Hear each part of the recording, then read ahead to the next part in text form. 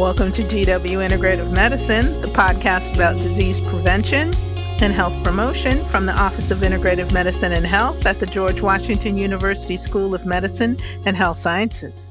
I'm Dr. Lee Frame, Director of the Integrative Medicine Programs here at GW. And I'm Janet Rodriguez, the office's Administrative Director. Today we're going to talk about zinc, the immune system, and chronic disease with Dr. Emily Ho, who's the Director of the Linus Pauling Institute and a professor in the College of Public Health and Human Sciences at Oregon State University.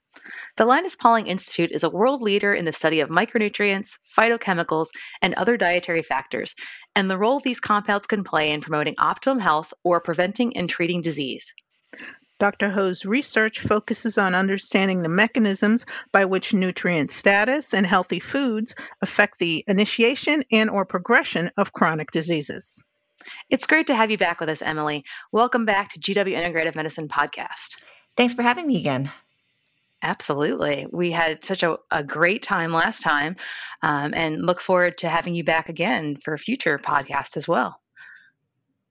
So I guess we'll just get right into it. We're talking about zinc today. So what is zinc and why aren't we all getting enough of it, or are we? And why is zinc necessary? All right, let me start with what is zinc. So it's one of our essential micronutrients. It's a mineral or a metal. So it's an inorganic compound that you find on the periodic chart. And if you remember back to your high school days, the periodic chart, zinc is kind of in the middle, and it's a grouping of metals that are called the transition metals. However, zinc is really unique in that it's one of the transition metals that don't transition. And this allows zinc to act in the cell in a really unique way. It acts as a really unique stabilizing factor, and cells really rely on the stability for maintaining their optimal function. So zinc is a part of over 300 different enzymes in the body and is associated with thousands of other proteins and transcription factors to help them do their job. So zinc is really important in a whole wide variety of functions in the cell and in the body. At the cellular level, any cell that needs to divide needs zinc. Cells that need to metabolize nutrients and talk to each other, they need zinc. At the body function level, a lot of the systems that rely on zinc are systems that require rapid cell division or differentiation. So processes like our growth, reproductive function, brain function, wound healing, and immune function in particular are things that zinc really needs to function well. Now, our bodies need zinc for a couple of reasons. One, our bodies can't make it. And two, unlike a lot of our other essential nutrients, we don't have a great capacity to store zinc. So we really rely on regular intake to support all of these functions that zinc has within the body. Yeah, so zinc's one of those nutrients, not dissimilar from vitamin D, that touches on so many different things that it's kind of actually difficult to get a handle exactly on what zinc does because it does so many different things. Right. But that's one reason why we like to study it as well. But again, a lot of the systems that do need zinc more tend to be ones that have a lot of rapid response or need to respond really quickly. So that's why the immune system in particular is one of the systems that becomes very dysfunctional when you don't get enough zinc. So Emily, healthcare consumers usually associate zinc with helping to stave off the common cold, but it sounds like it's so much more than that. What does the current evidence tell us about zinc in chronic disease? Now, that's a great question. So getting more onto the cold question still. So when we think about fighting off a cold or any other infection, there's a lot of things that you need to consider. You need to consider what zinc may be doing in terms of the virus. But more importantly, we also need to think about what zinc may be doing in the host. So in respect to infections, zinc is thought to have some antibacterial and antiviral activity. But when you're thinking about the host, you really need to consider the immune system. The immune system, as you know, is an extremely complex system with lots of different moving parts. There's barrier function in terms of our mucous membranes, physical barriers in our lungs and our gut and other organs, our innate immunity, which is more of the general defense mechanisms, and our acquired immunity, which is our more specific defenses, like with T cells, antibodies, and that type of thing. Zinc plays a role in every piece of that.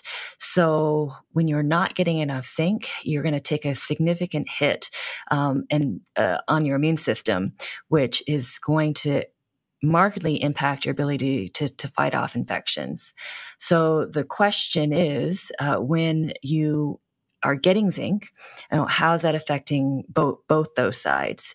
And it's very clear when you don't get enough zinc, your ability to fight off the cold and many other infections is going to be really, really compromised. When you look at prevalence of zinc deficiency, so currently the World Health Organization estimates that zinc deficiency affects about a third of the population. Developing countries are going to be the most hardest hit, but even in more developed countries like the U.S., zinc deficiency is an issue, and it really flies under the radar in terms of a prominent micronutrient deficiency. The U.S. does have less severe deficiencies, but even these marginal zinc deficiencies that we do see here in the U.S. Are going to have a significant impact on health, especially with respect to immune function and your cell defenses. Right now, the data suggests about 12% of the population isn't getting the RDA, or the recommended daily allowance, which is 11 milligrams if you're a male, adult male, and 8 milligrams if you're female. That number skyrockets to over 40% in individuals that are older, who we also know are the same populations that are going to be more susceptible to infections. Those older adults also, we know that they don't absorb or distribute zinc as effectively, so they kind of have a bit of a double whammy in terms of their susceptibility to zinc deficient status. So the question is, when you take zinc, are you helping? Taking zinc is going to be a really effective way to help prevent zinc deficiency. However, what's not quite as known is if you're already zinc adequate, if you take more zinc, if that's going to help. One of the Achilles heel of the zinc nutrition community is that we don't have great biomarkers for zinc deficiency, in that the test that we use is not very sensitive. So we really think that zinc deficiency is, again, kind of flying under the radar and maybe really underdiagnosed in the clinic because we don't have these great tools. But this also causes a problem when we're trying to study, effects of zinc supplements, because you don't necessarily know what you're working with. So in a lot of the trials that we see with colds or other infections with zinc supplementation, it's not surprising that we see a whole wide variety of responses, from doing nothing to hurting to helping. Bottom line is really important to make sure that you're getting enough zinc, but getting extra zinc in terms of fighting the cold, it's not quite as clear. So you kind of alluded to this. If you're getting too much of a nutrient, as we talk about often, that's not good either. What are the signs and symptoms or concerns with getting too much zinc? Now, that's a great question. As with many things, you can get too much of a good thing. Zinc, again, because of its chemistry and its stable chemistry, by itself, it's actually not terribly toxic, but it does tend to interact with other nutrients that our bodies need, especially some of those other transition elements like iron and copper. So what happens when you take too much zinc is that you impair your body's ability to take up these other essential nutrients. So excess zinc causes copper deficiency, which has its whole host of problems in the cell, and could also cause iron deficiency as well, which also has numerous health implications. Currently, the recommendation for zinc in terms of the upper limit is 40 milligrams of zinc per day. So you should try to not take supplemental zinc in excess of those amounts. And related to that, so if we're taking zinc for, you've got all those supplements out there now that are designed to prevent the common cold, and you're taking those zinc supplements, and maybe you're getting a little bit in your multivitamin, and you're someone who is also getting enough in your diet because, I don't know, you eat oysters every once in a while, and you're out there getting a nice diverse diet. Is that a concern, or are we more talking about large doses, or maybe this is more of an argument for getting things from food first? I would say all of the above. I certainly advocate the food first, though at the same time, there are going to be certain populations that are going to need a little bit of extra help to make sure that they're getting enough zinc. So, for example, vegetarians.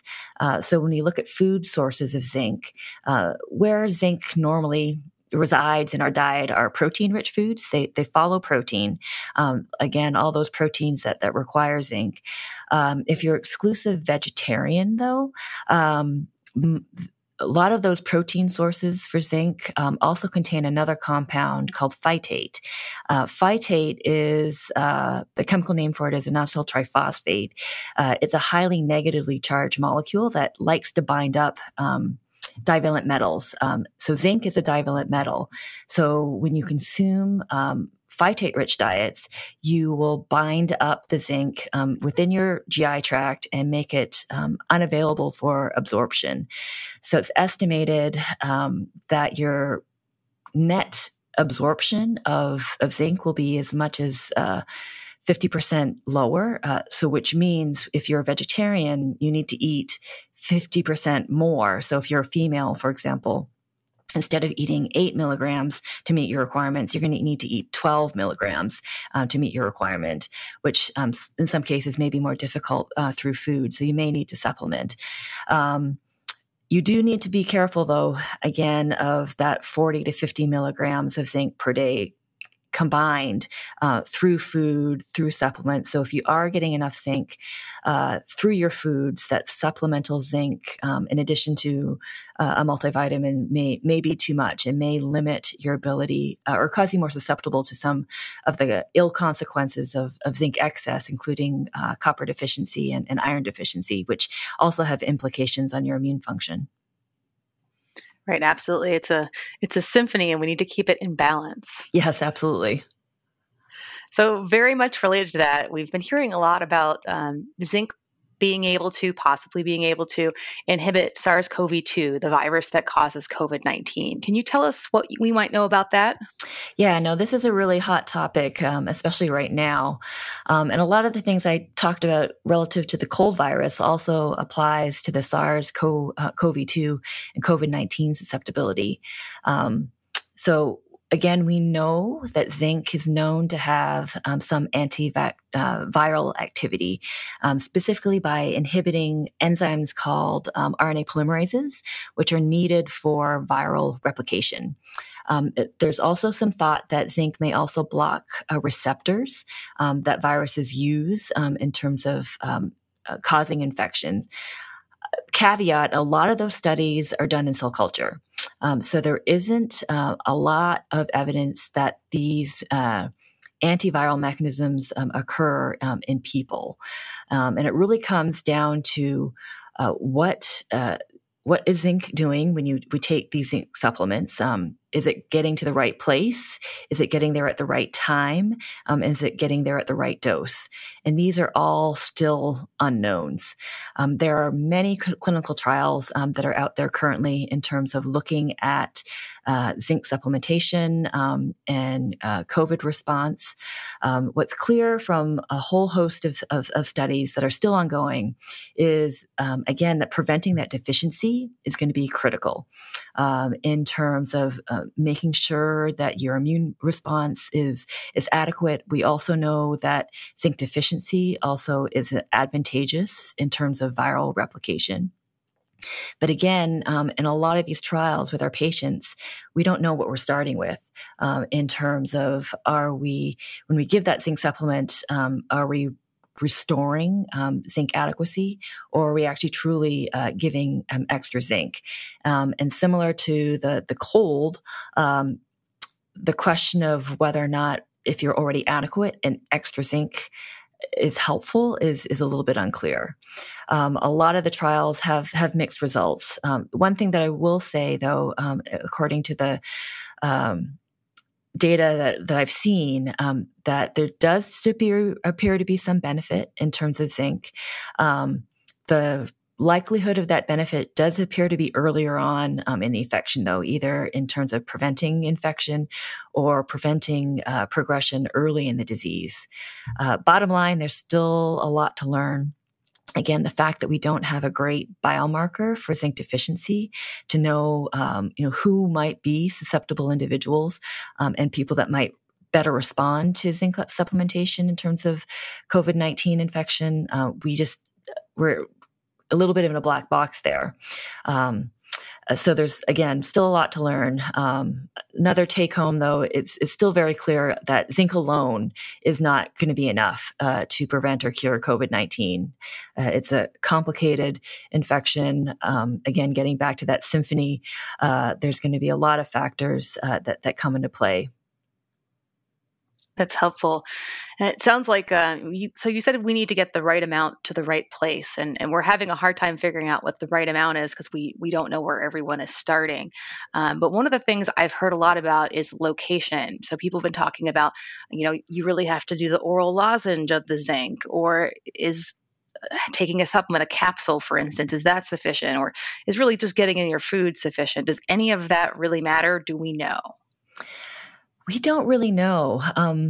Unlike a lot of we've known about zinc in terms of its essentiality in humans for many, many, many, many decades. We still are not clear precisely in terms of, of all these proteins and factors that need zinc, how our body really partitions and shuttles zinc from food to that very specific cellular location. That's still a little bit of a black box, which limits our ability to be able to design effective kind of targeting strategies.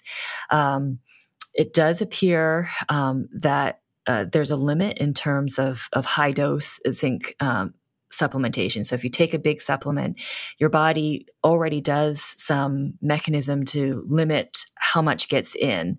So you'll excrete quite a bit. But it's really not clear in terms of there's many different, even when you think about supplements, there are many different forms that either are conjugated to salts. There are also another hot topic, especially with COVID-19, is the use of these ionophores that may help target zinc inside the cell. And again, it's just not really clear how these all work, where the target is, how to get cellular specificity, to the virus and the immune system, and not all the other spots that zinc goes to as well. It's still.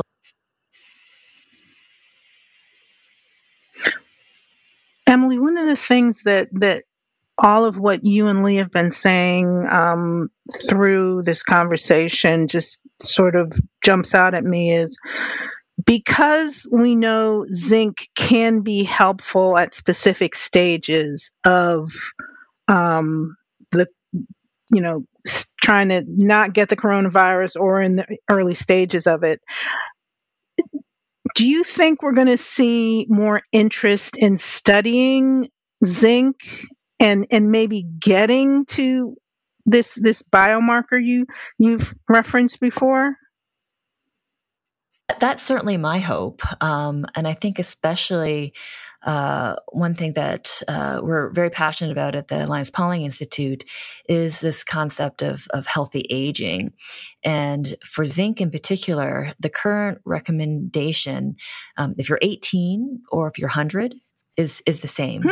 But it's clear that as you age, that there is some hurdles that you have in terms of getting your zinc. One, because you tend to eat less, but also your body uses it in a not as efficient way. Yet the current RDA doesn't reflect that.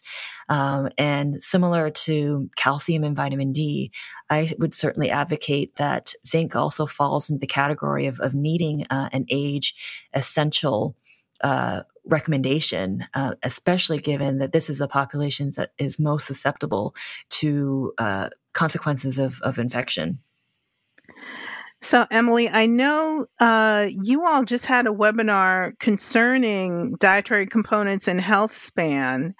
And the next one coming up is near and dear to our hearts here on the podcast, which is diet and optimal health, the role of the gut microbiome. And Lee, I think you're going to be one of the speakers? Yes, I'm very much looking forward to it. Yeah, when we think about diet and optimal health, getting back to Lee talked about this symphony. I've been talking about the virus and the host, but another big part of that symphony is our microbiome as well. And there's a lot of really amazing science in terms of how the microbiome is another factor that we really need to consider in terms of how we respond to food and its role in chronic disease. So it's a really fascinating new area of excitement in the world of nutrition and health. Emily, when is that webinar going to be? The first Thursday of the month. Okay, though. So that's October 7th. Correct. October 7th. It's going to be at 10 a.m. Pacific time, all online. Registration is free. We want to make sure that this fantastic information is available to as many people as we can. We also will have the webinars recorded for people who can't make the time as well. But the webinar series is in celebration of the 25th anniversary of the Institute at Oregon State University. So it's just a great time to celebrate science and ensure that science gets out to everyone in terms of tools and education for everyone around nutrition and health. So I think that's all the time we have for today. Thanks for joining us, Emily.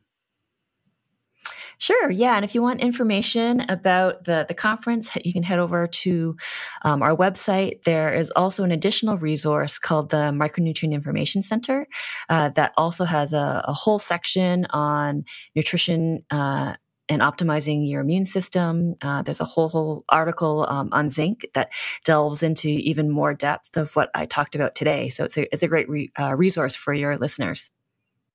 So I have to add that I am a huge fan of the Micronutrient Information Center, and I use it in many of the classes that I teach, and I tell all the healthcare professionals that I work with to utilize this resource because it's so rare to have so much information, so much up-to-date information in one location that is actually digestible. You can read through it and understand everything that you're saying, even for the layperson, and I think that is really quite an accomplishment. So I want to applaud you on that. No, great. We're the Micronutrient Information Center has been in existence for 20 years now, and it's just an amazing resource that we continue to build and improve upon. And we really appreciate it. Thank you for that. This is the GW Integrative Medicine podcast from the GW Office of Integrative Medicine and Health. I'm Dr. Lee Frame. And I'm Janet Rodriguez. Thanks for listening.